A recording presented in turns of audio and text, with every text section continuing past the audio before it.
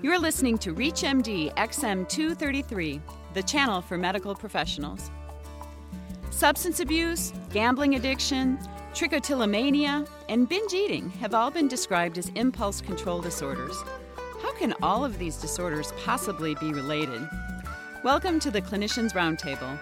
I am Dr. Leslie Lundt, your host, and with me today is Chair of the APA Committee on Addiction Treatment, Dr. Petros Livonis. Dr. Livonis, among his many professional duties, is the director of the Addiction Institute of New York. Welcome. Hi, Leslie. Thank you so much for having me in your program today. It's really exciting to talk about impulse control disorders, gambling, and the like. So thanks a lot. So, Dr. Livonis, the diagnostic category of impulse control disorders covers a lot of ground. What is the history behind this classification? All of us recognize that there are so many things that all these disorders have in common, from binge eating to self-mutilation to the substance use disorders to compulsive shopping. It's kind of an understanding that we all have that there must be something that these things have in common. And as a matter of fact, we started looking at this in the 80s, more than 20 years ago. And there was an excitement in the research community about the impulse control disorders, and the addiction world was very happy to tackle this heterogeneous group of disorders. Until something kind of interesting happened. I don't know if you recall, but there were the tobacco lawsuits that happened around that time, and the tobacco industry came up with a really shrewd but very clever legal argument. And they basically said that we totally agree that tobacco is addictive, but so is skiing, so is stamp collection, so is any one of these number of habits that people have. And if you want to call them all addictions, then that's fine with us. At which point the medical community really retracted and said that no, when we're talking about addiction, we're talking about nicotine and alcohol and heroin and cocaine and the basic big blocks of addiction. And the whole idea of addressing the behavioral addictions, the non-substance addictions, kind of fell by the wayside. It really threw us back 20 years, and only in this decade we have seen a renewed interest in the behavioral addictions. And the three major ones, the ones that we're dealing the most these days, are gambling, sex, and the Internet. Gambling, sex, and the Internet are the three major behavioral addictions. Right. So what are the essential features of an impulse control disorder? What ties these three together? We conceptualize the impulse control disorders as a failure to resist an impulse, drive, or temptation to perform an act that is harmful to the person or others. You can even hear the definition of mental illness according to the DSM in this definition. Remember that the DSM keeps on saying that we call mental illness only something that would potentially harm either the person herself or himself or the people around them.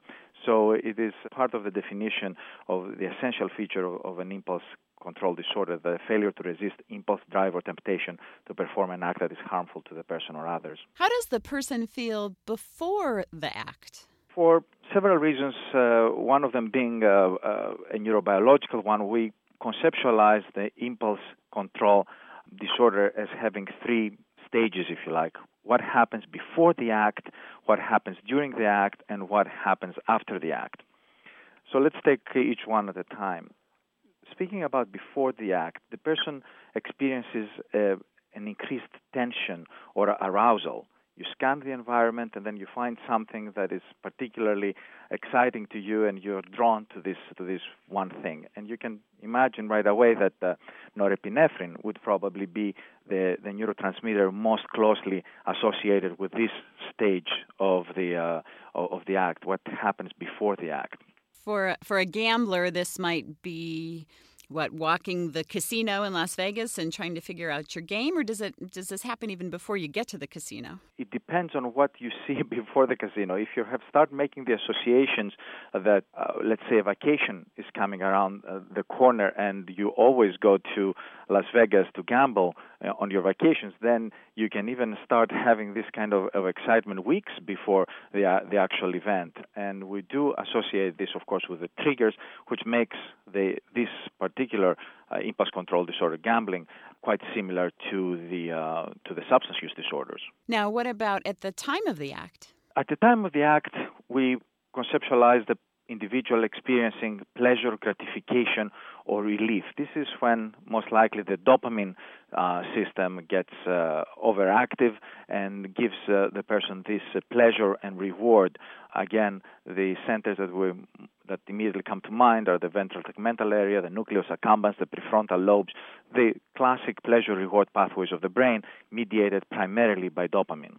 Okay. So again, very parallel to the substance abuse disorder. Okay. So then following the act, what happens? And then the third part, which is probably the most confusing one, is the part where the individual experiences a sense of relief from the urge with or without regret, self-reproach, or guilt, meaning that the patient may actually feel really bad about what happened or be quite cool about the impulsive act.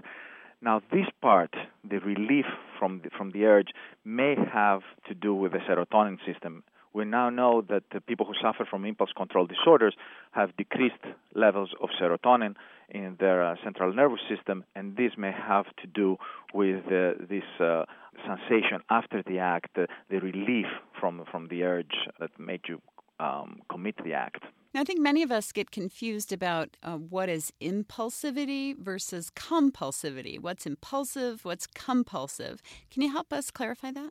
Dr. Eric Hollander of Mount Sinai has done a lot of work on this, and actually he has graphed all these disorders along a continuum of impulsivity and compulsivity. On one end of the spectrum is the most pure impulsive disorder that we know, probably antisocial personality disorder, and on the other end of the spectrum is pure compulsivity. The most typical one would probably be obsessive-compulsive disorder. Now, let's think about this. Both an impulsive act and a compulsive act end up at the same final point. You do something crazy, something that you shouldn't be doing. That's the final outcome. But the pathway to get from where you are now to the commitment of the act is very different if you go through the pathway of impulsivity than if you go through the pathway of compulsivity. If you've just joined us, you're listening to ReachMD XM233, the channel for medical professionals. I'm Dr. Leslie Lunch, your host, and with me today is addiction expert and Betty Ford scholar, Dr. Petros Livonis. So back to this impulsivity versus compulsivity. Isn't the goal here to reduce anxiety in both of these issues? It's a little different between the two extremes. And as you very well said, most of the impulse control disorders fall somewhere in between these two extremes. But it is still interesting and helpful to conceptualize the two ends of the spectrum. In a purely impulsive act, what happens is that you have no anxiety. You're cool as a cucumber. You just go through life totally cool, and then you see something that is very attractive to you, and without even thinking about it, you have a failure, essentially, of the inhibitory parts of the frontal lobes to tell you, wait a minute, that's not something that you should be doing right now. And so you go and grab it. All of us at any point have a lot of quite kinky thoughts that run through our heads, but thank God we have this inhibitory layer that kind of reduces the chances that we will actually commit this act. That is what is deficient in somebody with a pure impulsive disorder, and therefore you just go out and you commit the act. Mm-hmm. So it sounds almost a developmental stage that if you think of toddlers, they're driven by impulsivity, right? You can very well think about it this way. You absolutely can think of it this way. And there's some neurobiological evidence to suggest that brain imaging studies have shown on frontal limbic circuits that they are involved in gambling, for example. So what other disorders are towards the impulsive end? Again, antisocial personality disorders at the extreme end, but what's getting close to that? Well, we think that self-injurious behaviors, sexual compulsions, and even pathological gambling seem to be going more towards the impulsive end of the spectrum. How about kleptomania? Kleptomania is there. Some people think of it as more towards the middle part, where you would find things like binge eating and compulsive buying, trichotillomania. That would be more in the middle of the spectrum. So you've mentioned a bit about the neurotransmitters that are thought to be involved here. Can we talk a bit more about that? So the first stage again? 3 major neurotransmitters involved in the impulse control disorders. Norepinephrine, and we feel that increased levels of norepinephrine may result in this first stage of the impulsive act, the before the act that we talked about. The dopamine system is the second neurotransmitter, and again, increased dopamine levels may be involved in the reward and reinforcement mechanisms of the second stage of the act, which is during the impulsive act.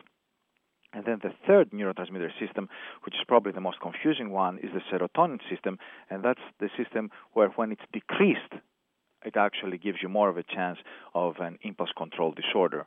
That's where the serotonin system has been linked with behavioral disinhibition and, of course, relief of anxiety. Right. So, of course, when we start talking about neurotransmitters, that leads us to the question of treatment. Have these different neurotransmitter systems been studied from a treatment perspective? Yes. And the pharmacological candidates that we have really map against these neurotransmitter systems. For example, naltrexone, which is an opioid antagonist, and as we know, the opioid system is very, very, very closely linked to the dopamine system, is one of the candidates for treatment of pathological gambling. How about the SSRIs? Now, the SSRIs have also been studied, and paroxetine is the one that has probably been studied the best, and they have shown some promise as well for the treatment of pathological gambling. However, we did see some patients who had a worsening of the pathological gambling with the SSRIs. And for these patients, maybe a mood stabilizer possibly would be a better idea. Now, this is something, if I can digress here for a second, that we have also seen in alcohol dependence, in the treatment of alcohol dependence. When we tried the SSRIs for alcohol dependence, I'm talking now completely single diagnosis, not dually diagnosed patients, so simply alcohol dependence. And we treated the patients with SSRIs. We didn't really find very much difference. People didn't get better, people didn't get worse. However, when we divided the sample, when we characterized differently the early onset alcoholics with the late onset alcoholics, we found that the SSRIs actually improved the condition for the late onset alcoholics, but they worsened the condition for the early onset alcoholics. Well, I want to thank our guest today, Dr. Petros Livonis. We have been discussing the impulse control disorders. I'm Dr. Leslie Lunt. You've been listening to the Clinicians Roundtable on ReachMD XM233, the channel for medical professionals. For comments and questions, please send your emails to xm@reachmd.com. Thank you for listening.